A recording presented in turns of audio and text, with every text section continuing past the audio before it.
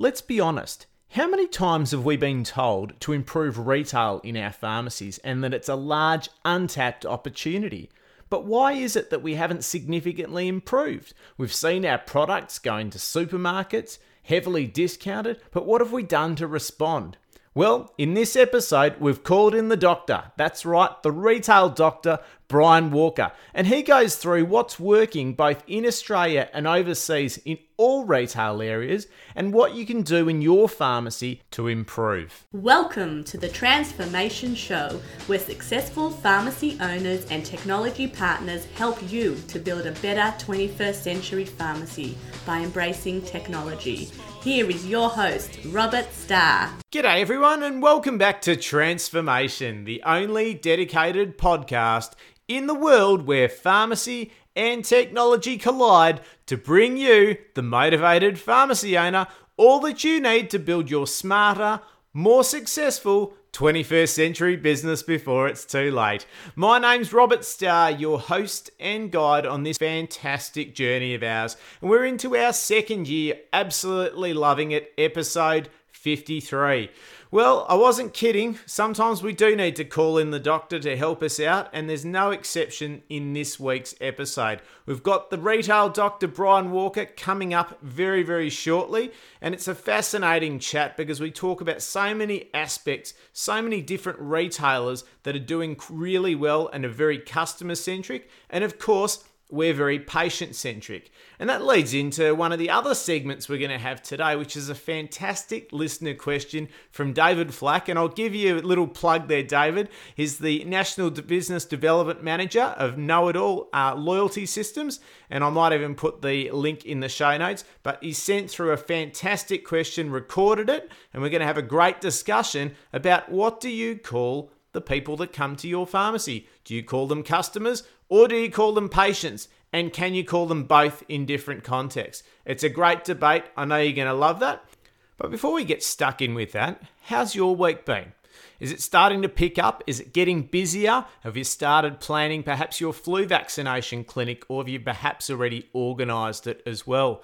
Are you getting ready to head up to APP on the Gold Coast? I know I am, and I'm really looking forward to it. It's such a great opportunity for us to get away from the pharmacy and really have a good think about our businesses. And that's why I wanted to share with you my 5 tips that I think will give you a better conference, a better experience, and hopefully take up some really big momentum when you get back after APP as well.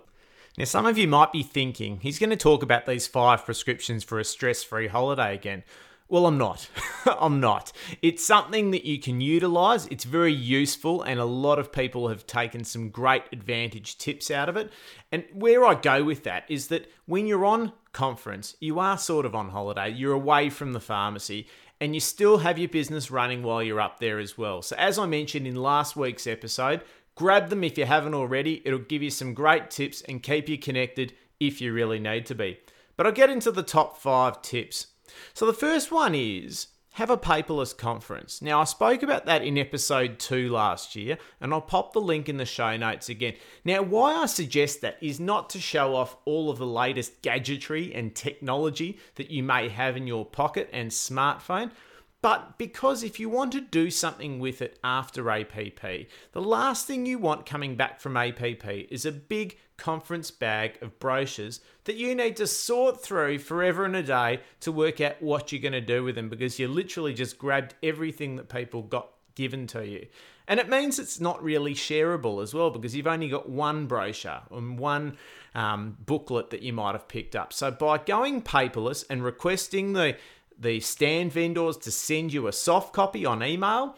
You also get their email address as well, so you can follow up with them after the conference. But also all that material is very shareable with your team. And as I went through in episode 2, there's some great tools like Evernote. And even if you don't want to do any scanning or taking photos with your phone to put it in Evernote, you can use a service like Shoebox, where you can literally stuff your whole conference bag into an envelope, and you're done. It'll be back to you in about 3 days' time, and you can share it out with your team.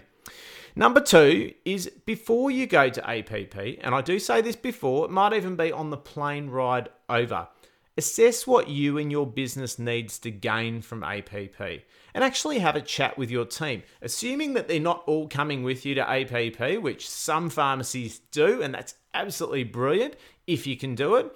But if you can't, involve your team beforehand. Grab your schedule, grab the itinerary, and talk about what kind of events are going on at APP, what content, what are the exhibitions, what are the different themes, and do a bit of a SWOT analysis. And when I talk about SWOT, that's where you assess your strengths, weaknesses, opportunities, and threats.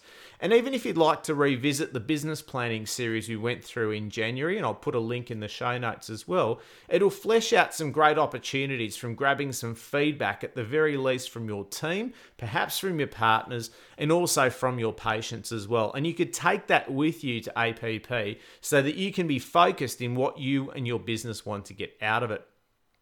Number 3 is plan your time and schedule different chats with people as well.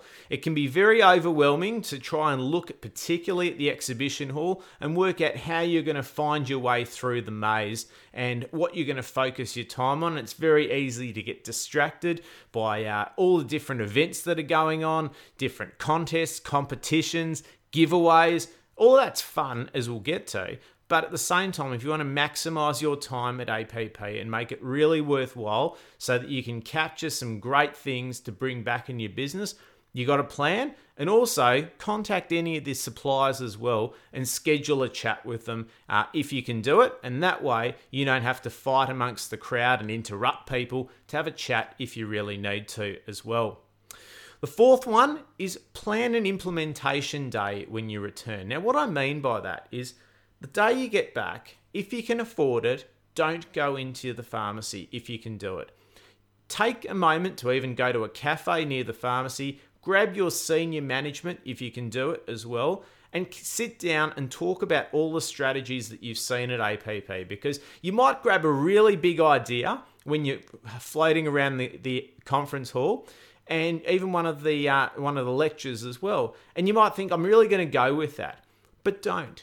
Ask at least 3 team members what they think about it. And if they all agree with you, there's probably a good chance that it's a great idea for your business. But too often, I see pharmacy owners come to the conference, get really excited. They might even buy something that they don't really need in their business because it was so attractive.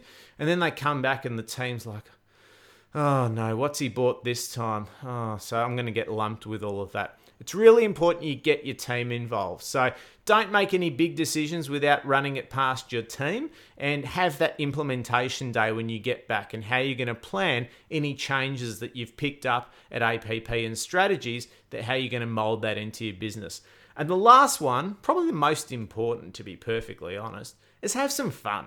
It's all fun and it's all great to go up there and educate yourself, grab your CPD points, see what new opportunities are available, but you need to have fun. And quite often, the best learning that you might find is actually whilst having a beer with colleagues at different events. And they can be networking functions that a lot of suppliers put together, and you can have a chat with them informally rather than around a table looking at numbers and figures.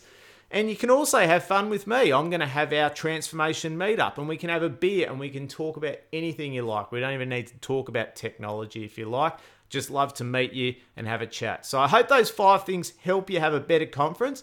There's going to be some more things coming from me next week. We've got our special anniversary show coming out next week. So you're going to look forward to having that. And we'll also be broadcasting on the Friday after a full day at APP on the Thursday. So if you're not heading to APP, I'll bring you up to speed with what I've seen on the Thursday next week. I've got a big treat for you right now. Our first live question. David Flack, one of our listeners, has posted a question. I hope you enjoy it. Hello, Rob. It's David Flack. We have talked about this before. I just wanted to raise the issue and have you perhaps float the question I was discussing with you earlier, and that was whether we should be using the descriptor patient or whether we should use some other sort of descriptor for the customer or client or guest, or if you can recall, we looked at a number of parallels. And the reason I raise it is because I don't regard myself as a patient when I go into a pharmacy. I'm relatively well, and I guess the same thing could be said for a large proportion of the customers or people, in generic term, that go into a pharmacy. They will not necessarily be unwell or a patient. So I think when you use the word patient, you might be assuming that the person concerned is unwell when in fact they may not be unwell, and that may well put them off. Thank you so much, David, for sending that in. And for keen Transformation Tribe listeners, you may remember that David's asked many questions on this show already in its 1 year, and probably best known for taking the Transformation Show on his daily walk. So thank you, David. A really big topic, and it's a really big question, and thank you for recording this as well. I know we had a chat about it, but I wanted to extend that to everyone who listens to the show, because it's a debate I think everyone should get involved in. And that's really, as you said, do we need to call our clients patients? Do we call them customers? And why would we perhaps use both in a different frame? Well, my opinion is that we would use patients because I consider a pharmacy a professional healthcare environment. And every professional healthcare environment I've encountered has always referred to its clients as patients. Now, I do agree that can have a sick connotation to it, a hospital patient, a doctor patient. But as we're finding now, as we get into this wellness movement, more people are visiting health practitioners who aren't patients. So that's a really good question as to what do we call these people? Do we call them customers? And then there's a debate, well, do we mention customers? Because I always consider customers as someone very retail focused, and therefore, the other side of our business, which is retail, unlike most health professionals, is that, we're then talking about how much money we're receiving from these customers as opposed to the clients that we have there. So it's a really interesting discussion, and I'd love to hear from as many of you as to which side of the fence you're on. I think coming from your background, David, and also having that hotel that you've got in your family and calling people guests, I certainly think that really works well for hospitality. And when we go to a restaurant, we could either be called a guest or a visitor. But I think, as I mentioned to you, I'm a big fan of the Small Business Big Marketing Show, and Tim Reed interviewed a former dentist, Paddy Lund, and he transformed his dental practice into something where people were happy to come to. And he stopped calling people patients, he called them guests.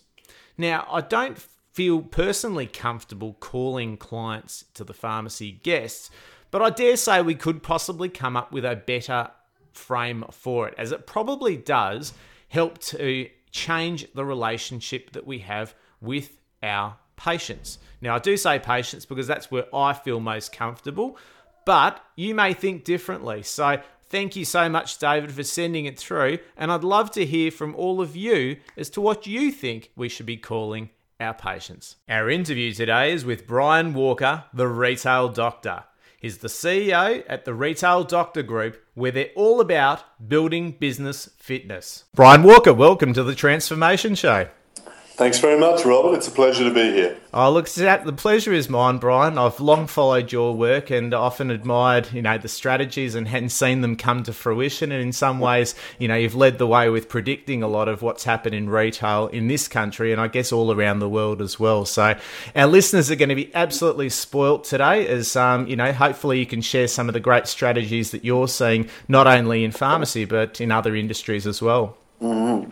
Well, thank you. Well, let's move forward. I look forward to the conversation. Absolutely. So obviously our guests always have a bit of a story as how they got started. And why did you choose retail? And more so by your tagline so that they can understand it, what do you determine as a fit business?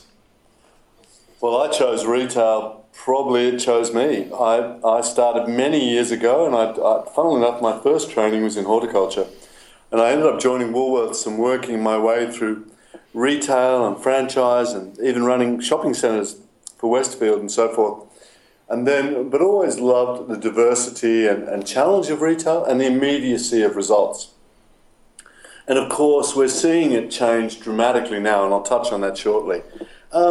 In terms of retail depth and where it's going, it's such a fast-paced change that let's touch on some of those changes, and maybe I'll pick up the balance of the answer in doing that. Yeah, no, absolutely. And certainly there's a change in customer expectation now. There's lots of competition, both from online and offline. And that rise of digital has really shifted the landscape. And I guess what are the successful retailers, the ones that are actually growing, not the ones dying off, that are doing right now to keep pace? We talk about this concept of a customer being able to be in touch with a retail business 24/7. From anywhere in the world, really, if we talk in sort of its broadest level. And so when we look at the classic channels of physical store, online, social media, and all the classic ways that a customer gets in touch with our brands, we see them as being very interconnected. So we no longer really even talk now, Robert, about offline or online or so forth. In fact, what we talk about is this idea of a 24/7 brand. And what does that mean? It means that the classic path to purchase, and I'm talking broadly before moving into pharmacies, the classic path to purchase, which says, I see advertisement, I see shop, and that's how I respond in this linear way, has been absolutely shattered by these great disruptive forces in retail causing structural change. Technology is the big enabler. 86% of us pre-research products that we want to buy using online as a device. Smartphone enablement is up at around 70% and growing. What does this mean? It means that we use technology to understand the retailer and their offer. And they are predominantly huge research tools. The physical store is the jewel in the crown. And we have a business called RDG Insights, which does all our consumer research. We see that 88% of consumers still want to physically touch, have a tactile relationship with the physical store. And that they use the channels around that to research, understand, communicate via social media, interpret, and then still want to be in the store. And particularly if we look at an environment like pharmacy, which is high advice, high touch, high consultation, and a very strong element of emotion and so forth, needs the physical environment remains the strong jewel in the crown. Now, I could keep talking about this, Robert, or I could break to answer more questions. But that's the central broad theme of why pharmacy and why many businesses around the world are changing rapidly. Yeah. So to answer your question initially, what is high fitness retail? It's high productivity, high profitability, high customer connection, and high focus on uniqueness of offer. Yeah. And I guess that comes through so many different touch points for our customers and our patients, and that they're able to interact in many different ways, as you touched on, either first interacting on social or web, or it may even be still a big banner ad on the highway somewhere. And I guess the challenge for all of that for any business, and a lot of us in pharmacy are running small businesses, but some do have bigger chains and groups as well, is how do you bring all of those customer touch points together to, I guess, map that customer journey so that you can really be there when the customer wants you in any way, shape or form that they would like you to be? If we talk about independent pharmacists, Robert, I think a couple of things. We all know the great structural changes that are going on within pharmacy and the pressure that independent pharmacists find themselves under. If we took a business, an impressive category killer is one of the trends, like Chemist Warehouse. Their sales are not much short, about the same number overall nationally as Myer department stores. And I think that is a really telling sign for the way retail is shaping up. You get this very strong, dominant category killer who do a very good job at what they do, or have done to date. They represent a structural change. We see the supermarkets with their high focus on volume, low margin, turnover, capturing as much of the customer sale as they possibly can, moving in and strongly into supplements, core sort of pharmacy-related retail products, and clearly making an impression. In fact, to give you an example, we did a project not too long ago in the supplement and vitamin market. And we saw that in 2013, 30% of basic supplements were bought in supermarkets. About 4 months ago, it was 50%. So in other words, they're making inroads as well. So we're seeing this great sort of, we've talked so far about these macro trends. Yeah, and look, certainly as we're seeing in the newer generation of Woolworths stores, they're setting up their healthcare areas very much like pharmacies, except minus the dispensary right now. And, the environment of range of choice and so forth that had always been unique to pharmacy is no longer a point of difference. And obviously that's a strength that Chemist Warehouse use in their everyday low price strategy to drive customers in. But I still believe that, it's not a competitive advantage that any typical pharmacy can take up. And, we often look like, as we talk on this show, about being more patient or customer centric. And are there any great examples that you can see perhaps outside the industry? I always love looking at outside, things like Apple and so forth that, would represent a really customer centric business that are doing well in retail at the moment. It's interesting. There are so many good examples. Apple's is a good example. Lorna Jane is another nice example. And look, there are many. I'll try and touch on some of those as I speak. But I want to pick up on your words, Robert, because I agree with them. We always look to focus on what are we unique. What is our unique point of difference? Because whilst I talk about everything that's new and changing, the reality is that the old is new again. So there's more intensity on a unique offer. So any independent business owner, in our eyes, should be able to say, this is my business and we are unique because of this reason. Now that reason could be related to compounding or range of products that the supermarkets can't sell. And so stepping back from the business as an owner and saying, actually, why would a customer come to us? What are we unique about? How are we building this strength? How are we marketing it?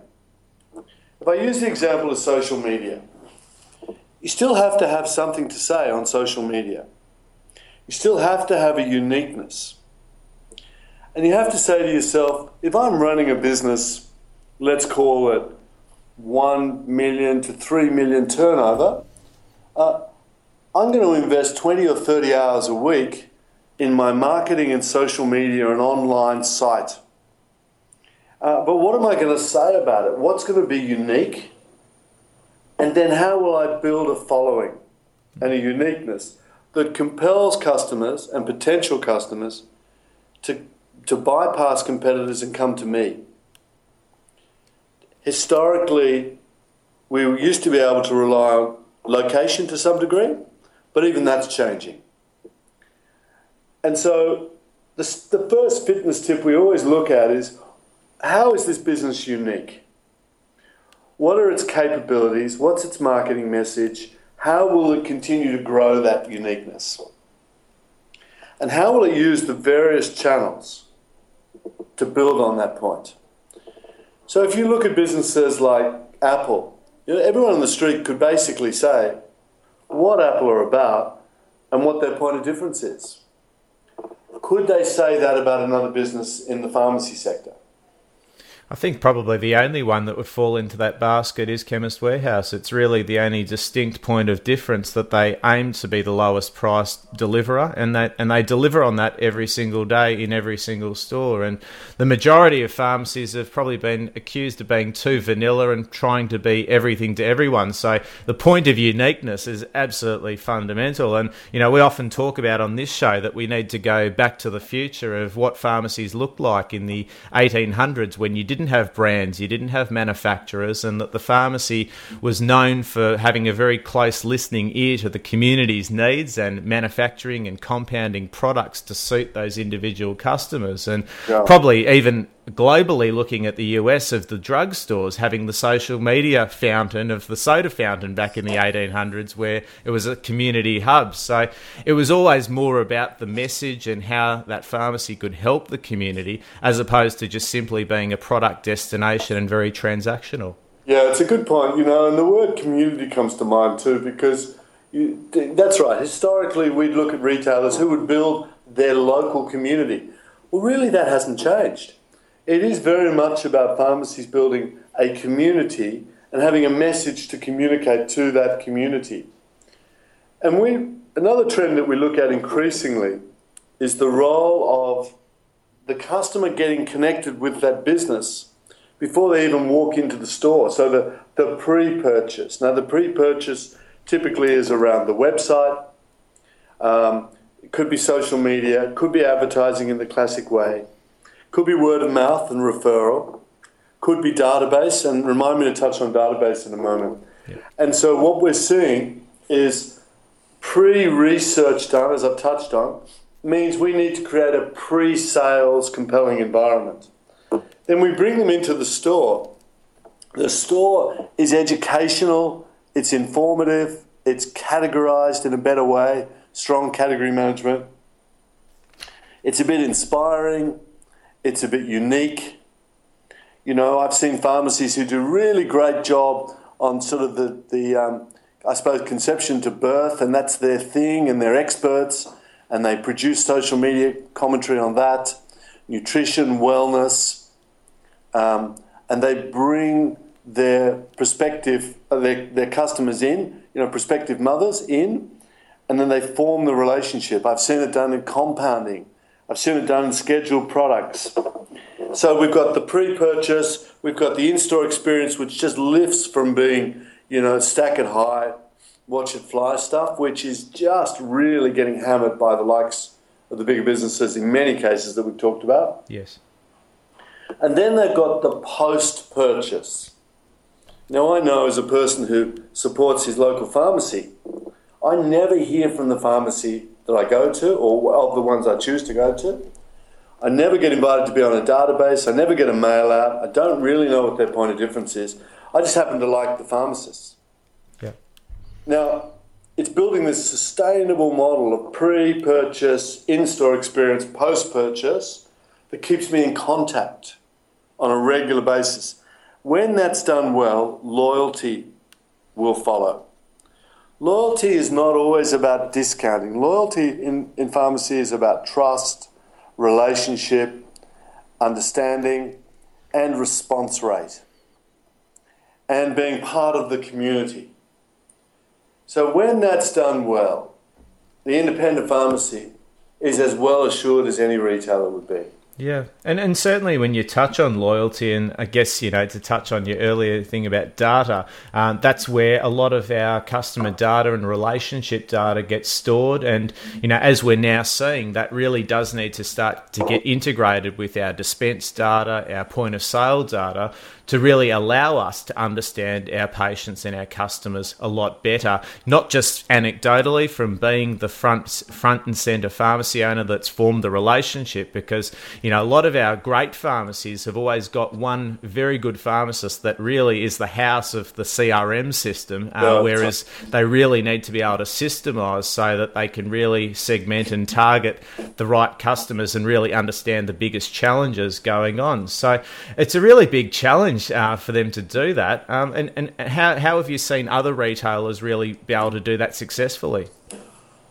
Well, I think first of all, it's got to be on the table. The plan has to be on the table. So to have a business plan, which doesn't have to be War and Peace, just, a page that basically says, here's what we need to achieve in sales, margin growth, mix of business, number of customers, average spend, items per sale, and then having targets and some customer satisfaction score, having that and sharing that with the team, allocating resource and finding the right resource to build the business.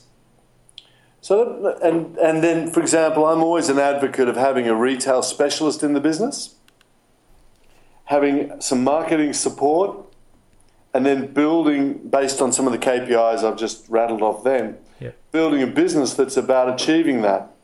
So here's one of the other comments I wanted to make today, if I could. Yes. If you took, let's just hypothesize and say we're looking at a pharmacy that turns over $1 million. And let's say that store is 200 square metres, okay, for the sake of the discussion. Yep. And we see, for the mathematically inclined amongst us, that 80% of the business is done through dispensing. We see that business turns over, let's say, $800,000 in dispensing, $200,000 in retail. Let's make the store 200 square metres, Robert, because it's easier. Yes. We see that store does $1,000 a square metre in retail. Its competitors would do $9,000 a square metre in retail. In other words, and when you look at the range of independent pharmacies, that's an extreme example to make the point. But if you look at a business like, a Chemist Warehouse, for example, I believe from the reports they produce publicly, about 50% of their business is retail, 50% is dispensing. And that's about the ratio for the time being we'd want to move to. So we need to look at our business as a whole. And we need to say, well, if we've got 200 square metres in this hypothetical example, we need it to pay its way in retail. And in order to do that, we have to be retailers.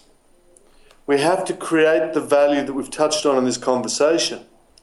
We have to have specialised, unique offer. And then we have to have a compelling environment of category management, product sell-through, good ranging, good stories, well-trained salespeople on the floor who can service and sell, who can build the story, led by a retail manager, if you like. And so what we do is we change that ratio to get a much healthier mix between retail and pharmacy. Yeah. Because if we don't, our retail investment is absolutely underutilised, and I've seen many examples of that. And we're too reliant on our dispensing, which doesn't fill me with great confidence that the business will weather all storms going forward. Well, as we're seeing right now, and it's a really interesting ratio that the income would be 80-20, yet the spatial dedication in the store would be the opposite, in that the dispensary is probably likely to be 20% or less in floor space. But the unhealthy reliance on dispensing has left the industry, as we're seeing now, very open to the threats of what happens when PBS reform comes in, and has led to a big struggle. And to be able to be at the 50-50 ratio is why Chemist Warehouse offset the risks and the opportunities that they have in having those two different income streams. And look, they get it right, but I think most pharmacy owners tend to respond to wanting to do more retail, thinking that they need more stock, they need higher shelves, and probably then think that they've got to copy who is doing well in retail, which is where unfortunately they come undone copying Chemist Warehouse because they're not set up for that model. But there are some great examples of experience. I know that down in Melbourne, I've been to the OPSM iHub, and I know you've referenced that in some of your articles as well, which is a healthcare environment that looks very different to your standard high street optometrist. And I guess what have you forecast that that pharmacy should be able to do? And we often look at Apple and admire how their high square sales per square meter is the highest in the world. Yet their stock is not as intense as perhaps you might have otherwise thought. Yeah, it's a good question. I mean, in the limited time we have today, my mind goes to two things. The examples we've chosen about typically, candidly put the customer and the customer experience at the start of the thinking. So really, we're involved with iHub. It's an example of researching customers, looking at global trends in eye care, looking at global trends in the way consumers are increasingly moving from one size fits all. We want to make it about me. So understanding consumer motivations in the sector, designing formats and experiences that resonate around this idea that the customer as a singular unit matters most of all, and then it aggregates up into customer database. Certainly that's one key ingredient. The other ingredient is this topic about quality of the offer, quality of the uniqueness versus quantity. You're absolutely right. The independent pharmacies, even under some of the banner groups, really aren't geared to be massive discounters. Ultimately, when we look at the relationship between sales to inventory, for example, against position and uniqueness, we always look at what's my margin strategy here? Not just my prime margin, but my finished margin. That is, what am I going to end up with taking to the bank after having, and how can I skillfully avoid discounting? And how can I do it? Well, I do it through uniqueness and range and some of the topics we've talked about. And then I want to know, as a pharmacy owner or any business owner, what is the productivity of my investment? In other words, just as I have money in the bank, hopefully, I want to know what's my investment in my stock, my return, which is classically stock turns, sell-through ratios, my investment on my sales per square meter, it's a typical measure, investment return on my people, what's my sales, my items per sale, my average sale, my sales per employee. And I want to have a look at my ratios and see if I'm hitting good benchmarks. See if I'm getting my overall sales in retail up at around the $5,000, $6,000 to $8,000 per square metre. Seeing if I'm selling unique products, if I'm building my database. Doing a lot of the things we've touched on today, Robert. Yeah. And we call that business fitness. And that's really some of the basic sort of things we start to look at in competing in a marketplace that's shifting. Yeah, no, look, absolutely. And, when pharmacy owners are now looking at how they can maximise the productivity of their retail space, and as you touched on earlier about looking at your pre-purchase, your experience, and then the post-purchase, that's creating a full and remarkable solution that, people really don't want to go anywhere else because their entire primary healthcare journey has been managed and looked after by their pharmacist. But I guess where most pharmacists are looking at the moment is how do they commercialise that and, take ourselves away from that transactional relationship that we have with our customers to a point where, we're taking the data that we're knowing about them, all the knowledge that they're accessing ever presently on Google, and translating that into some great wisdom, but building a retail model around it. Yeah, well, I think, much of what you and I have chatted about today is the starting point. The very starting point, I think, is, almost by way of summary, is to, as simple as it sounds, take, funnily enough, a day or two away from the business and reflect on what are we in this business for? What do we want to be great at? What are we good at? How do we build on that? What are we unique? What's unique about us? What's our brand? What are the attributes of our brand? How long has our business been around? Who are our customers? What sort of customers do we want to attract more of? What are the needs in the marketplace? If our demographic, for example, has a higher ratio of retirees or a higher ratio of young children, or a higher ratio of, stressed out executives, or, and that all can be seen through the databases and simple research, then let's build a model that tailors to that. What resource do I need? Okay, I'm going to put on 20 or 30 hours dedicated marketing, social media, classic marketing, having a story to tell, and I'm going to measure the return on that by the increase in sales. Who do I admire in retail? What can I learn? I'm going to go and look at different retailers in all categories, and I'm going to see what they do with shop layout. How do customers walk my pharmacy? Do they just go straight to the dispensing and straight out again? How do I create different customer zones? What effect does lighting have? Are my categories clear? Do I have a clear message about them? Does it resonate and link to my point of difference? What are my staff like? Why don't I run a couple of mystery shoppers and just understand how good the service really is? How often do I have sales targets? Do I have margin targets?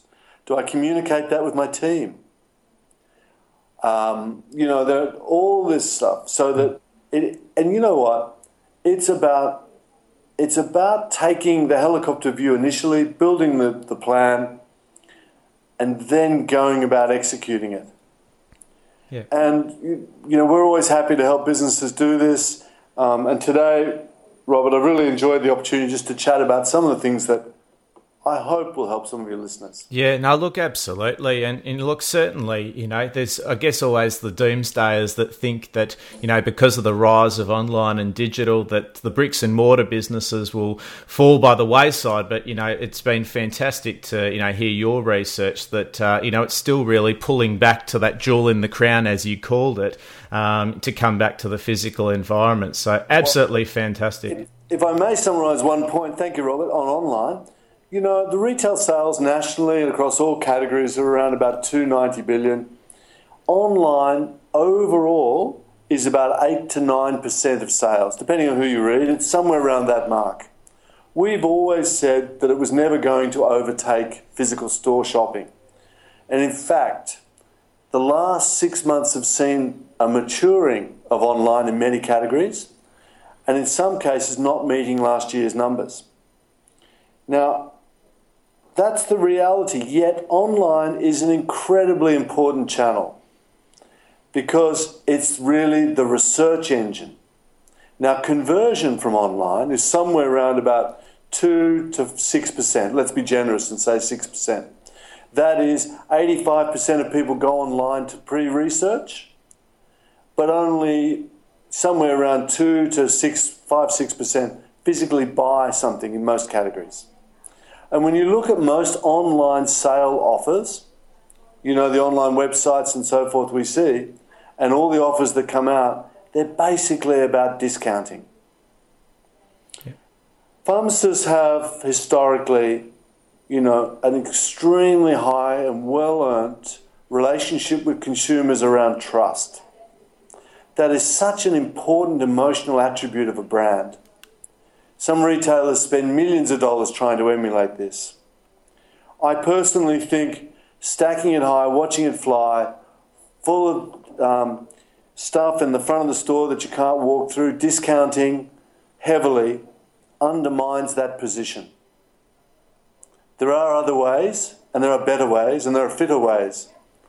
And Robert, I hope we've been able to touch on some of those this morning. Yeah, no, look, absolutely. And, as we touched at the beginning, I think our listeners have really got a great idea from someone who's seeing it all across many different forms of retail and, certainly right on the cusp of what we need to be looking at right now in 2015 and well beyond. Absolute pleasure having you, Brian. I look forward to following you as I always do and having you back in the not too distant future. Thanks, Robert, and thanks also to all your listeners who are kind enough to join us today. Happy Fit Retailing. Well, there you have it, listeners. The Retail Doctor and what's coming your way and the biggest opportunities for 2015. Littered and dripping with learnings and opportunities that we can all take advantage of in our business. It was absolutely a pleasure. Learning number 1, as we always have our top 3.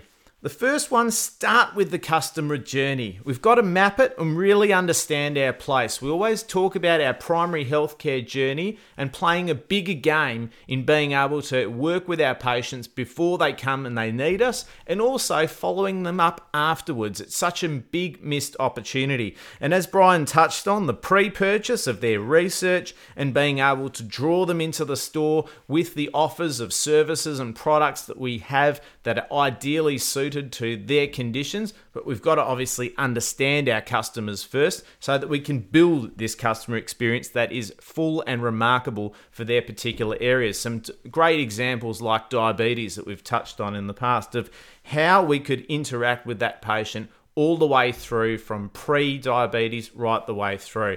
And that could be applied to that framework that Brian gave us. And also understanding the data that sits around our loyalty, which involves obviously customer numbers and frequency, favorite products, what's in their basket more often than not, so that we can enrich that experience with better and higher value things that these customers always value about ourselves. And it really gives us a deeper understanding than what we can normally create just with having conversations and really understanding them at an individual level rather than at a business level.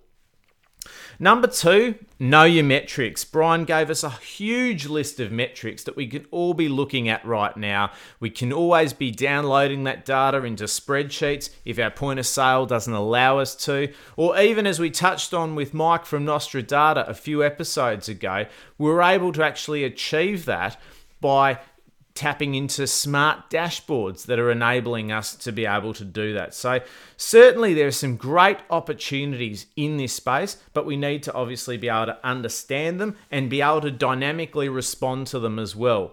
And number 3, turn a weakness into a huge strength and grab the opportunity. And what we're talking about here, as we touched on, and it's not rocket science, that the 80-20 rule applies to our sales in dispensary and retail in our average pharmacies, but we would dedicate our floor space in the almost polar opposite 20-80 ratio, in that our dispensaries 20% of the space and retail 80%. And as Brian touched on, we might be lucky to be sitting on $1,000 per square meter in our retail space, whereas the big boys that are doing very, very well are up at 9,000 per square meter, which is really what we need to do because it gives us a de-risking strategy against PBS reform. And retail doesn't mean stack it high, watch it fly. Whoever's decided that that's how we do retail is long gone now, and it's more about connecting with our customers in building these full and remarkable experiences, which of course include product and having good ranges of that product, but through understanding our customer journey and also through our database, really understanding what is the right product so that when that customer comes in, they do have all of those solutions available. Because if we do that, then we've got a great opportunity to try and level our businesses out, as Chemist Warehouse are doing, at a 50% ratio, which means that we're never susceptible to large changes in any one income stream of our business, as we are seeing right now. So plenty of work to do, plenty of things to aim for this year, but we should all be aiming to improve our retail this year. Well, that brings us to the end of another episode of Transformation. It was an absolute pleasure to have the Retail Doctor on, and he's more than happy to answer any questions you might have about what you can do with retail in your pharmacy. I've put his email address in the show notes, you can grab it there. Or if you prefer, leave a comment in the show notes. I read and respond to every one of them, and Brian will be only too happy to answer that for you as well. We're at APP next week, so if you do see me, come and say good day, and I might hit you up to ask a few questions on the show coming up. So make sure you've got your polished voice ready to go. I know you're going to love it. So have a great week, everyone. I look forward to seeing those of you up on the Gold Coast next week. But if you're not, stay tuned for next week's where I'll bring you up to date, and have a great week. Bye for now.